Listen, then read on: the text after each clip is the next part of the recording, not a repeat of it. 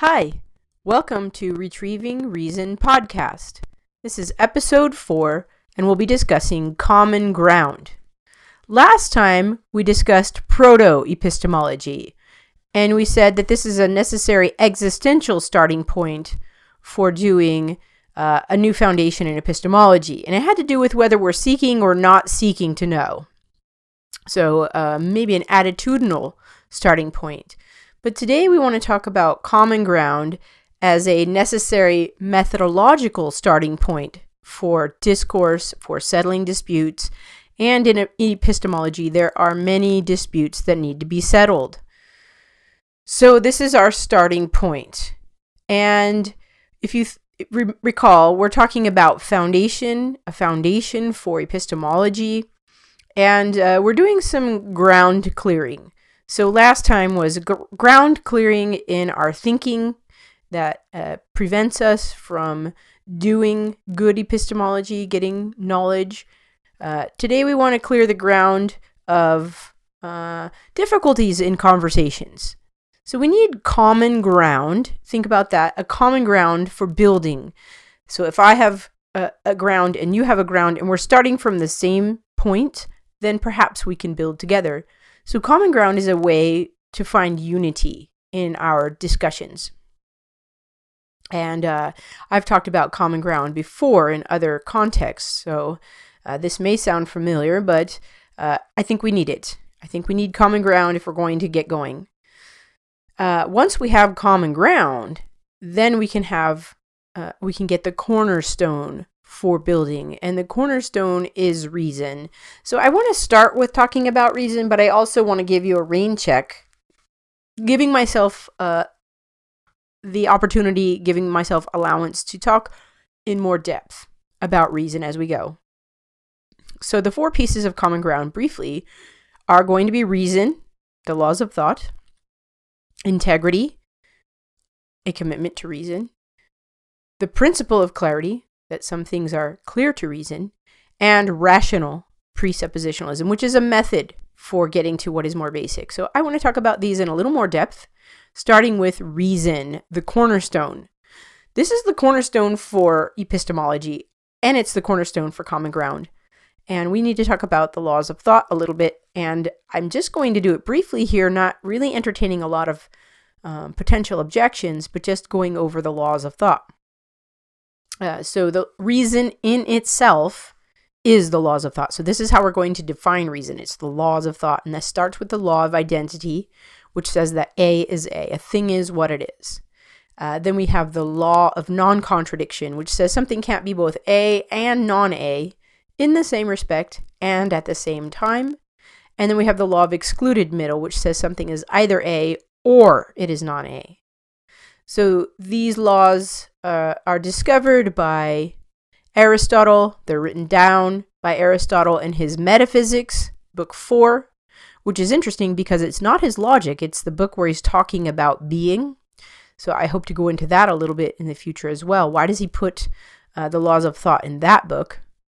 But we have these laws, and some might say, well, these are just laws. They don't have any content. That's true. But we can talk about what the laws are. So we have laws of thinking, and we have said in the past that it's self-evident that we are thinkers. If we doubt that we're thinking, we're thinking. And it's also self-evident that there are laws for thinking, just as there are laws for physical beings, so there's laws for thinking. And these are the laws. And other things are built upon these laws. Maybe logic assumes these laws. So we have the laws of thought. Now, why is this a part of common ground? Because the laws of thought help us to A, find meaning. The law of identity helps us to find meaning. A is A thing is what it is. Human is human. Being is being. Justice is justice. So it enables us to define things and identify and distinguish things, which is very necessary in conversations. We need to know what we mean when we're using words. We also have the law of non-contradiction, which helps us to see contradictions. And contradictions are meaningless. If I say being is non-being, you don't know what I'm talking about. I've lost meaning there. So reason is going to help us to find meaning, and that's what we're doing when we're having conversations with one another, especially about contentious things. So reason, the laws of thought. They're laws, they're not invented by humans, they're discovered, and they are necessary for common ground. Okay, the next piece is integrity. Think about that word, integrity. What does it mean? Integer, wholeness. There's a unity between what we say and what we do in integrity. So we are rational beings, and integrity says you should act like a rational being.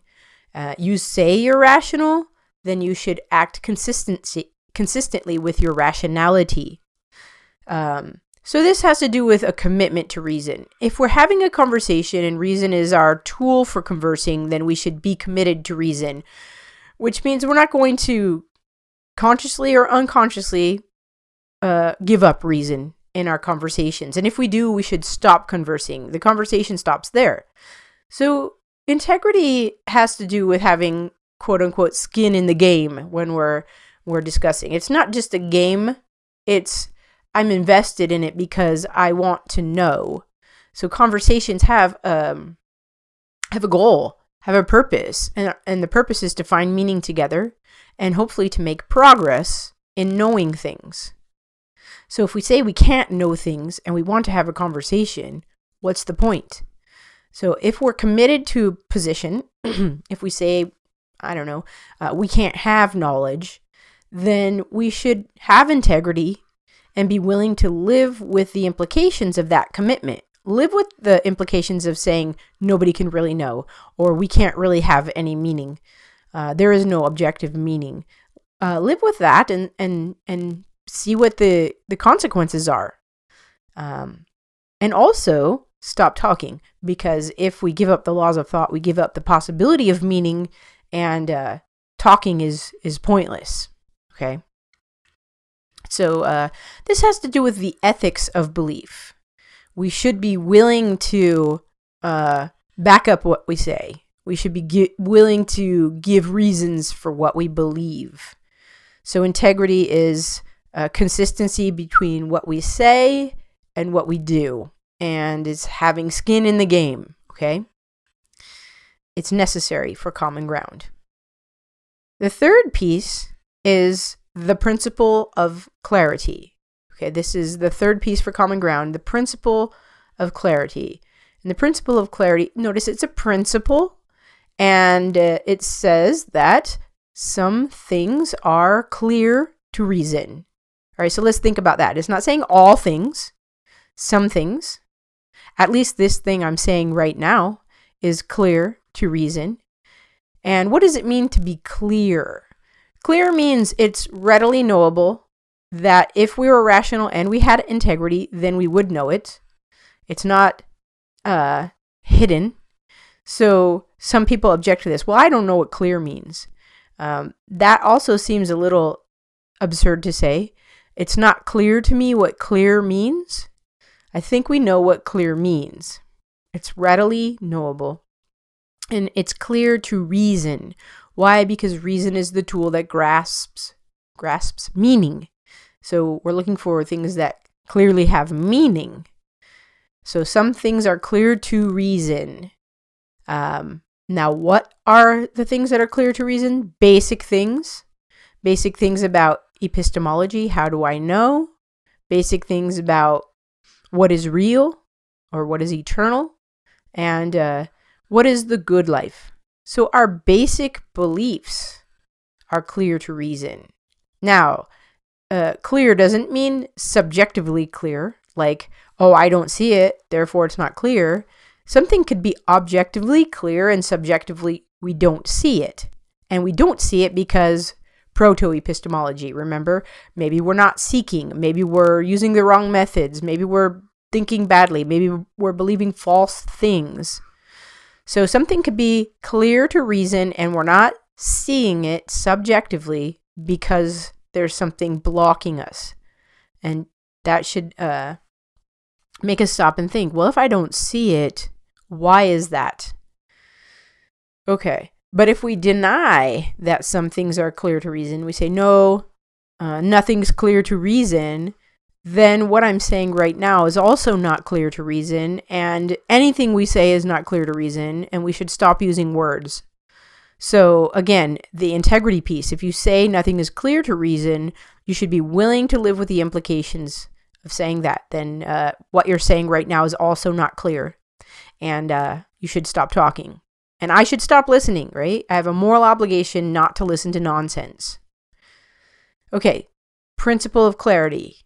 Necessary piece for common ground. The fourth piece of common ground is rational presuppositionalism.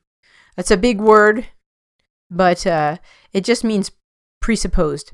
What we assume in a conversation, but this is rational presuppositionalism. So we don't want to just have assumptions, but we want to have assumptions that we can back up and prove by reason. So there's a logical order in our thinking from more basic to less basic. We've already seen it in the very idea of a foundation and building. So the method that we're using in epistemology here is rational presupposition. We're going to start with the most basic, and I'm saying the laws of thought is the most basic, and then we're going to start building to less basic things. So epistemology is more basic than metaphysics. Metaphysics is more basic than ethics. And the good is more basic than virtue and happiness in ethics. So we do have an order to our thinking, and rational presuppositionalism is just drawing our attention to that order and saying if we obey this order, if we get back to what is more basic and find agreement there, then we can agree on what is less basic. So let's say if we can find agreement in epistemology, perhaps we can find agreement in metaphysics and ethics. That would be great, right? And we'd be on our way to gaining unity. And that's the goal. I think that's the goal of having conversations and doing philosophy. All right, so rational presuppositionalism, it's getting back to what is more basic. So I might use the phrase, let's drill down. That means get back to what's more basic. Let's go back a step. Where we disagree with one another, we should stop and say, is there something we're assuming here or somebody's assuming here that we haven't agreed upon and we haven't recognized that we're assuming it? Let's back up. Okay, so we have reason, integrity, the principle of clarity, and rational presuppositionalism as 4 pieces for common ground. Now, someone might say, well, I think there might be something else that's necessary for common ground. I invite that. If you find something else, if you've got a better plan for common ground, then I would love to hear from you on that. If you think one of these pieces is not necessary, or you think these together are not sufficient, please let me know, because I'd love to get to what is common ground. What is better than this? If you've got a proposal, let me know. All right, now we've talked about what common ground is. Let's contrast it with what it's not. So common ground is not neutral ground. Common ground really makes some people nervous because they think, well, if one person is claiming truth and another person's claiming truth and they contradict each other, then where is there a common ground for finding truth? That's not what's being said here. Common ground is not neutral ground. It's a starting point, but we reason from different assumptions. So when we start to answer the questions, how do I know what is real? What is the good life? We have different assumptions. Common ground is the tool that allows us to back up, examine our assumptions, and hopefully give proof, reasons for our assumptions. So if we had integrity, then we would know, not just assume, what is clear. And with the rational presuppositionalist method and with reason, we'd be able to argue for or prove our assumptions. So it's not just, I have an assumption, I don't know if it's true or not. It's, I have an assumption and here's why I think it's true. And I'm going to use my reasoning to prove it to you. I'm going to give you an argument. So common ground is not neutral. And it's possible that common ground leads us to the existence of God. What if it does? Then we have to deal with that. It might be uncomfortable. It might not be something that you like, but it's not neutral ground. Okay, common ground is not optional.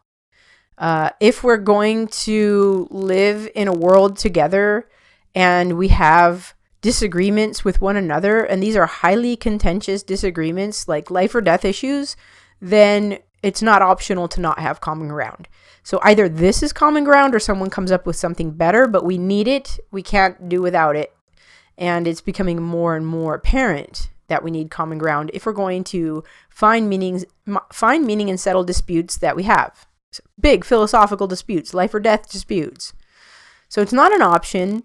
So I say we spend time on this and think about it critically and assess whether these 4 pieces are common ground. And it's not avoidable. Common ground is unavoidable. We're at a point in history where we're coming together on a global scale. We're all arguing with each other on the internet. And we can't avoid finding some way to converse with one another. And if we don't, we see what's happening, we'll resort to power. We will use force if we don't have the force of reason and argument on our side. And yes, reason and argument is power. It's a force, but it's not a physical force, and it doesn't dehumanize. It recognizes you're rational, I'm rational. Let's use the force of reason to persuade one another rather than dehumanizing one another and using brute force to get what we want. All right, so common ground is not neutral, it's not optional, it's not avoidable. One more thing about avoidable, I have mentioned in the beginnings of this podcast that we have inherited an epistemological debt. And either we address that debt, that deficit, or we pass it on to the future. And so again, if we don't find common ground, we will pass that debt on to the future, and it's going to be compounded. So I say we take on this challenge now. It's necessary for epistemology, okay? Because epistemology is foundational to philosophy, and common ground is foundational to settling disputes. So come, let's reason together. Okay, so today we talked about common ground, a necessary methodological starting point for discourse, for doing epistemology.